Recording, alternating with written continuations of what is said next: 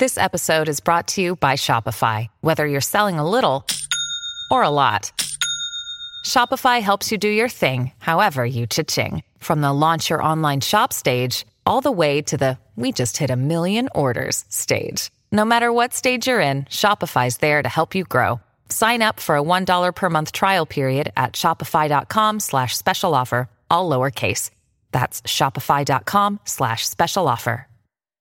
Another day is here, and you're ready for it. What to wear? Check. Breakfast, lunch, and dinner? Check. Planning for what's next and how to save for it? That's where Bank of America can help. For your financial to-dos, Bank of America has experts ready to help get you closer to your goals. Get started at one of our local financial centers or 24/7 in our mobile banking app. Find a location near you at bankofamerica.com/talktous. What would you like the power to do? Mobile banking requires downloading the app and is only available for select devices. Message and data rates may apply. Bank of America N.A., member FDIC. This is Ahmed Zappa. You're listening to Rock and Roll Archaeology, the fucking best show there is. History in 5 songs. With host Martin Popoff. A production of Pantheon Podcasts. Let's rock out with Martin. Yes, indeed. Again, Martin Popoff here with another episode of History in 5 Songs with Martin Popoff, brought to you by the good folks at Pantheon Media. Okay, we're going to do a little bit of a different thing this time. Well, I suppose they're all kind of different, but we're going to concentrate on one band here. I mean, last episode, this kind of just popped into my mind, and I couldn't get it out of my mind. I wanted to do this. I don't think I've ever debated this directly with people, in a radio interview or anything like that. What we're going to talk about this episode is Metallica and production. Metallica's productions. The history of Metallica's productions in 5 songs. Okay, so to get started, why do I want to do this? Well, I've often thought it was quite fascinating the different sounds Metallica got across their records, how hard they worked on it, how hard they considered it, how they always desperately wanted to do something new and different, and basically just a lot of blood, sweat, and energy and thought and sophistication goes into every album. And lo and behold, what are we talking now? 37 years, Metallica's only made 10 albums. Granted, there's a lot of live material, there's EPs, there's covers, there's stuff on the side, and they've toured a lot. I mean, Metallica has been a very, very busy band. But yeah, one of the interesting things, not a lot of records out of these guys. They go a lot of years between records. So, because I want to drop down on kind of the more interesting things along the way, there are 10 albums, and we've only got 5 songs to do this here on History in 5 Songs. I'm going to skip the odd thing, but I will mention it. So before we get to any music, let's just put in a little comment about Metallica's first record, Kill 'Em All, from 1983. This was a record that was made in upstate New York on very little budget, produced by Paul Curcio. I think Curcio possibly might be the way you pronounce that. But essentially, they lucked out. They got a great sound on their first album. One thing I remember getting this album as a 20-year-old and hearing it for the first time is how aggressive yet high fidelity that record sounded. Here they are, basically, working with Johnny Zazula. They're on a little label. They're essentially, making a record for the first time. They're in poverty, and yet, the gods align and they get a great sounding record. Now, a lot of people don't think it's great sounding. Probably the band themselves don't think it's that great sounding. But the fact of the matter is, it's got a lot of bite. It's got a lot of aggression on the guitars. It's got a lot of treble. It might be a little bit bass challenged in some ways, but essentially it is just a very good, bold, aggressive record. An improvement on the things that they were loving, all the new wave of British heavy metal stuff, which, generally across the board didn't get great productions. This was a new kind of music, and part of making it sound like a new kind of music is that the production was very lethal and muscular and aggressive and sizzling and electric. Okay, but we're not going to play anything from that. So, the first song in our History in 5 Songs of Metallica's productions, this is a little bit of Ride the Lightning. Take a listen.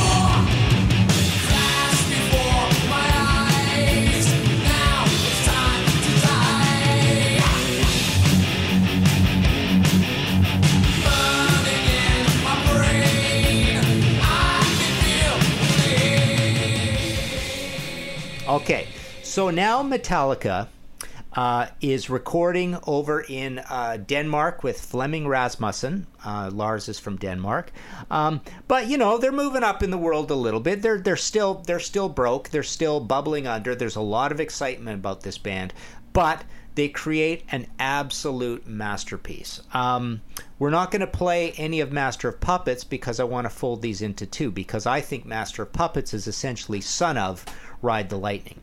But what did they get here? So Metallica, again, is sort of proving that they're special, they're different, they're on a different path from everybody else. These are just talented people. They are metalheads first and foremost, so they are metal musicologists. They know their metal, but they also happen to be really, really talented songwriters, musicians, and they're putting a lot of thought into what they're doing. You know, whether it's Metallica spurring on the creativity of Flemming Rasmussen or the other way around, what you have here is a very harsh and different and new sound. You have a lot of frequency, all you know, crowded around the guitars. The guitars and bass are absolutely power-packed, caveman-like. It's a little bit of that idea that you want to de-emphasize the drums just to show how heavy these guitars are. So there's a lot of bass frequency in the guitar. There's bass. You know, with Cliff, you basically got a bass player who is from that Geddy Lee, Lemmy, Chris Squire world where, you know, he wants a little bit of cut on his bass. So that's in there as well. The drums are just really dry and mid-rangey and no nonsense. There's not a lot of high end on the cymbals. This is basically concentrate all the power on the mid-range, and it was very, very radical at the time. Anthrax wasn't quite there yet, but Anthrax would start recording a little bit like this as time moved forward, this very mid-rangey thing with an emphasis on guitars. But I remember dropping the needle for the first time on that and just being blown away by everything about it, but especially the production. It was the most... Let's just try to define heavy metal in production tones and frequencies here, and then let's just let the songs do their business. Okay, so that was our first one. Let's move on. As I say, Master of Puppets is kind of the same thing. It might be a little more refined, a little less straight blocky and Fred Flintstone and caveman-like on the drums, but it is essentially the same kind of thing. Okay, moving on. Number 2. Take a listen to this. This is a little bit of The Shortest Straw from And Justice for All.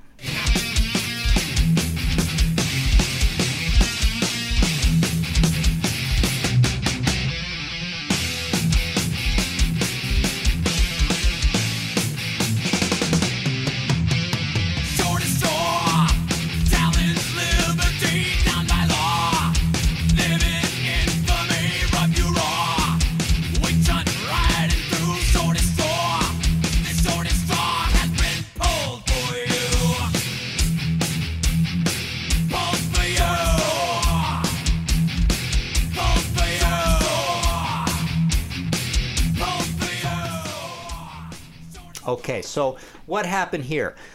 Basically, you're still recording with Flemming Rasmussen, but now we get Metallica, a further pathology of their idea of they're always looking for something fresh, always looking for something different. So they turn in this record that at the time was a double vinyl album, granted not crazy long on double vinyl, but it was proggy, it had longer songs, it was really out there, mathematical. It was basically their Fleetwood Mac Tusk after Fleetwood Mac and Rumors. They were making something that people were going to question how commercial could this record be.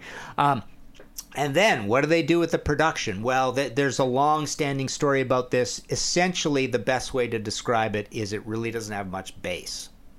Now, Jason Newsted, he's the new guy in there on bass. He's always complained about this, and there's been theories that basically, Lars and James, as maybe some sort of a power trip or whatever, didn't want a lot of bass on the album. The new guy's the bassist. I don't know. But basically, there was always some animosity there. I don't think they would do anything, of course, to sabotage their own record. But basically, there was always a little push-pull. Jason didn't quite fit in with these guys as much as would have been great. He sure looked the part. He was a cool looking dude. He was in there. He was a total metalhead coming from Flotsam and Jetsam. So there's not a lot of bass sound or articulation on this record. The other thing is the guitars are a little higher up in the mid-range, so they're a little more buzzy B. They're a little bit proto-black metal maybe. And one of the very interesting things, snare, it's got kind of a deep snare sound, but the bass drum is very articulated and cutting and mid-rangey. It basically is everything that Vinnie Paul gets credit for, starting with Cowboys from Hell, their first major label album on Atlantic, and then moving forward through all those records. But probably Cowboys from Hell is the Pantera album that is the most extreme in terms of production, and it's a little bit like And Justice for All. But we always give all the credit to Vinnie Paul, but you listen to Lars's bass drum on Justice, and it's crazy tight. It's I always make that analogy. It's like tapping a pen on your desk kind of thing. So yeah, that album got a lot of complaints for that, a lot of snickers, but it sold well, and Metallica was still going up, and this is why we're doing this episode, because they were a very, very strange band when it came to their productions. Okay, so why don't we take a quick break and hear from our sponsors, and we'll be right back. When we dropped the first few episodes of Rock and Roll Archaeology into the feed 3.5 years ago, little did we know that this telling of rock and roll history would become a pantheon of rock and roll podcasts. Since many of you first joined us on our rock and roll exploration, the halls of the rock and roll pantheon have filled with shows like Deeper Digs in Rock, Rock and Roll Librarian, Muses, Art of Rock with Caution Friends, Real Rock with the Reverend Andy King, Miss Pamela's Pajama Party, Vinyl Snob, and more. We are proud of this one-of-a-kind approach to an audio magazine of high-quality shows. That is Pantheon, and thank you for your support.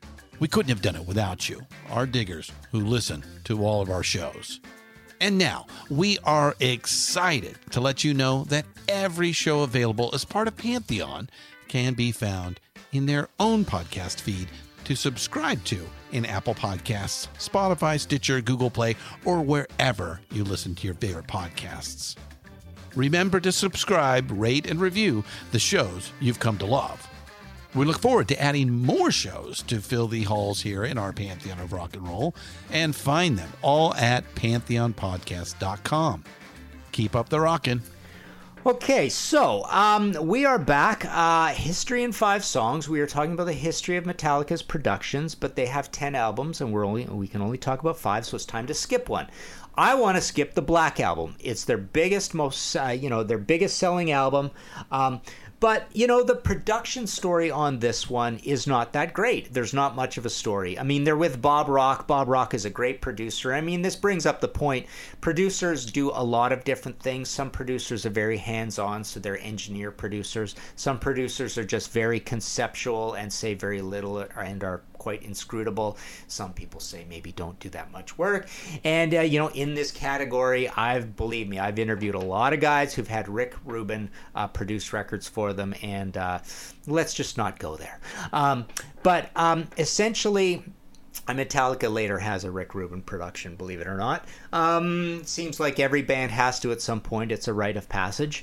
But basically what you have with the Black Album is a full-on correction from Justice. It sounds nothing like Justice, but it doesn't sound like that dry thrash cult band sound of the second and third album either. What you have is, and it's not, basically what you have is a very professional, well-rounded, bassy, trebly, mid-rangey, everything's there, sounding record. It's a good, beefy sounding record. Nobody has much to complain about the Black Album. I remember getting it for the first time and being quite ticked off because to me, it's their Judas Priest British Steel. It's the dumbing down album. It's the Kiss album.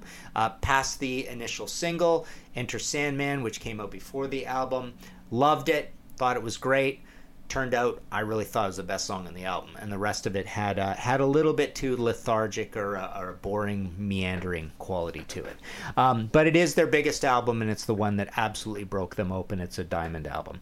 Okay, but moving on, let's take a little listen to something. This is a deep album track that most people have totally forgotten about. This is Where the Wild Things Are from Reload. Take a listen.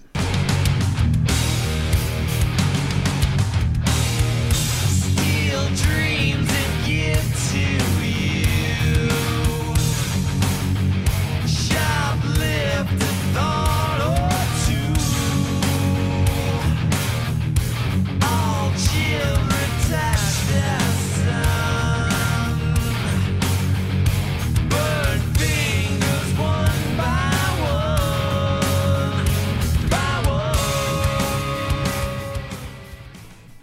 one. Okay.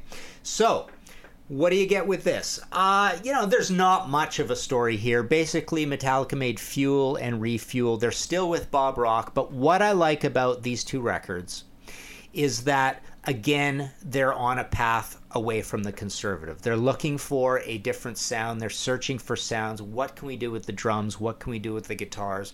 So, where Load is, where Metallica, i.e. the Black Album, is just basically, it's there, production sounds good, great, move on.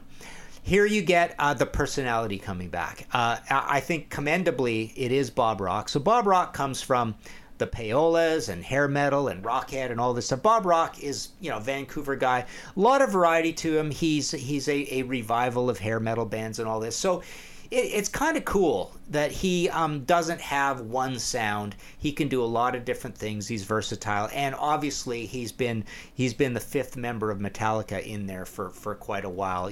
Really helped them through the Fame process. He's just a good grounded dude, friend of the band basically. But what I like is on these records, he gets a pretty interesting drum sound. He gets big, very, very powerful bass drum sound, great guitars. The one thing people say about these albums, and it is true, Metallica's being a little fancy, a little bit alternative, a little bit new metal.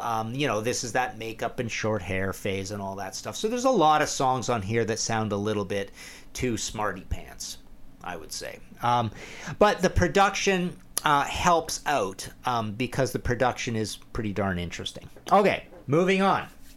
So, take a listen to this. This is a little bit of Invisible Kid from St. Anger. Invisible kid got a place of his own where he'll never be known in a word he's grown. Invisible kid, never see what he did, got him stuck where he hid, falling through the grid. Invisible kid got a place of his own where he'll never be known in a word he's grown.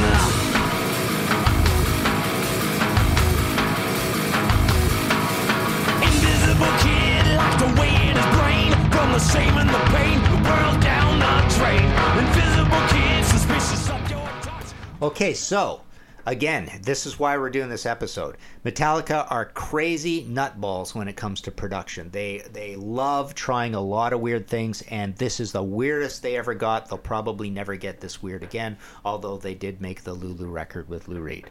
But, okay, what you get with this, weirdly, this also is Bob Rock. It's not Ross Robinson, yet you get total Korn Sepultura guitars. You get this really gutted, sort of urgent, cool guitar sound.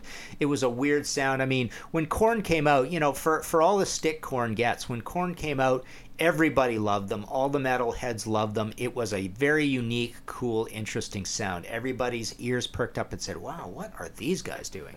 And that came from the drums. It came from Jonathan. It came from the guitar sound, everything, Ross Robinson. So really, this is a very Ross Robinson sounding record. It got a lot of abuse too.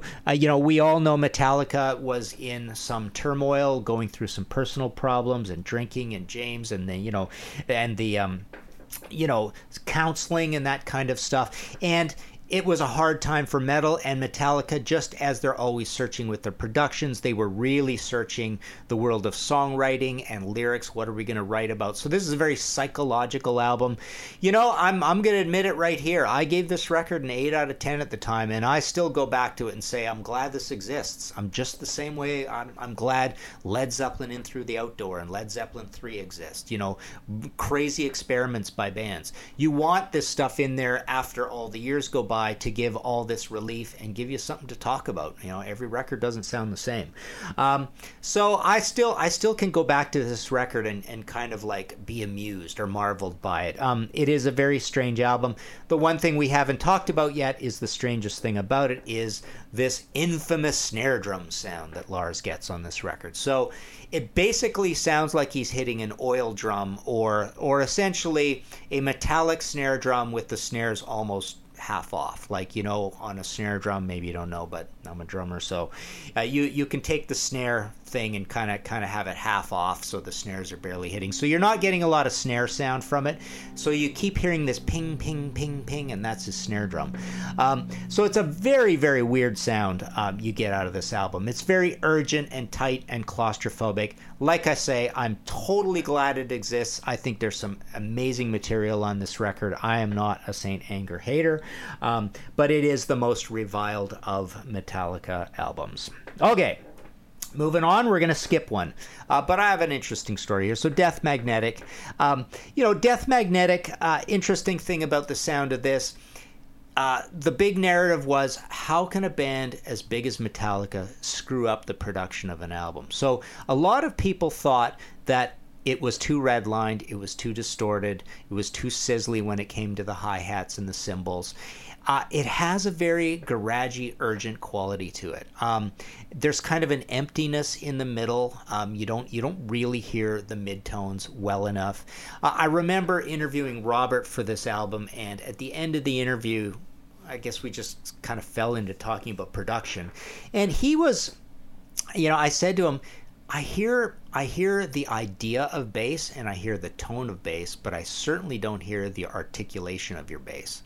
And there was kind of like an uncomfortable silence, and you could tell that he was not particularly happy with the way his bass sounds on the album. Because honestly, like, play that record, you don't hear what he's playing. You hear the bass moving around as sort of an abstract polymorphous sound, but you don't hear any articulation that you might have heard from, Anesthesia, Pulling Teeth, Cliff Burton kind of thing, or like I said, Chris Squire or whatever. So, okay.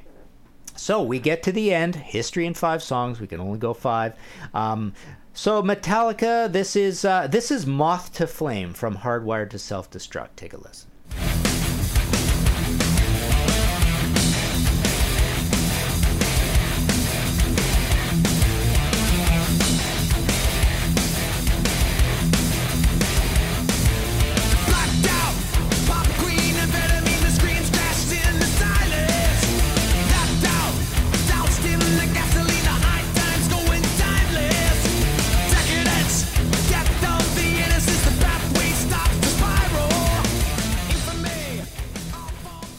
Okay, so where are we now?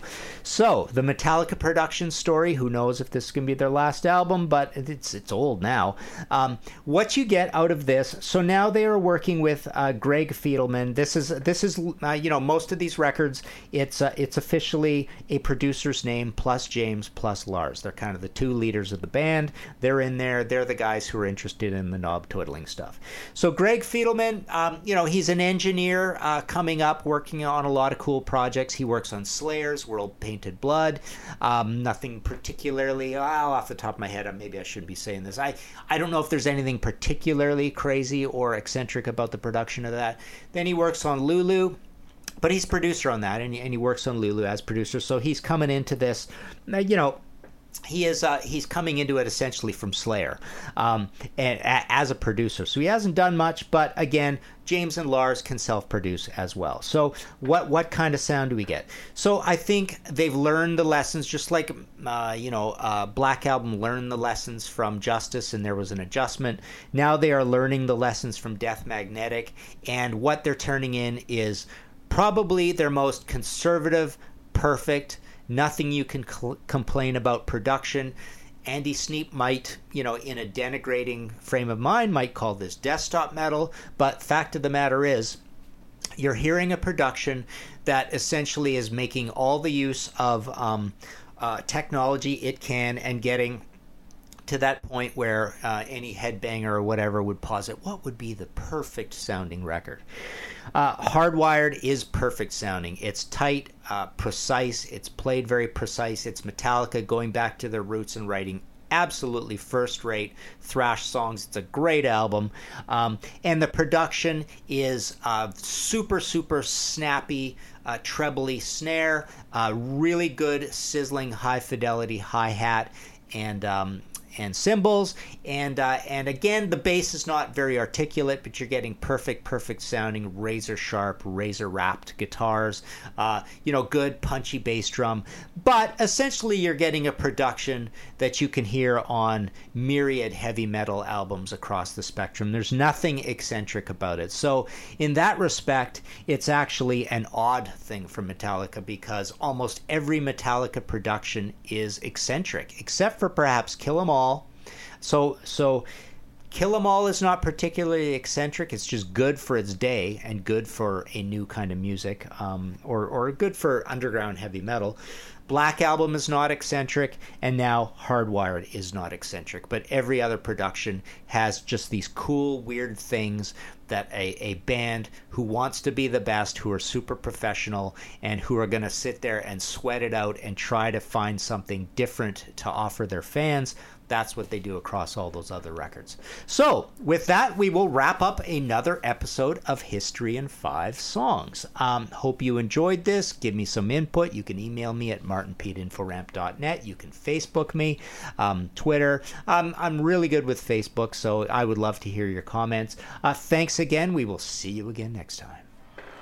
Find all of our shows, notes, social, and links at www.pantheonpodcast.com or wherever you listen to great podcasts. All songs can be found for purchase on iTunes, Spotify, or Google Play. Please purchase these great and important tracks. Find us on Facebook at the RNRAP. We are on Instagram at RNR Archaeology. Tweet us at RNR Archaeology.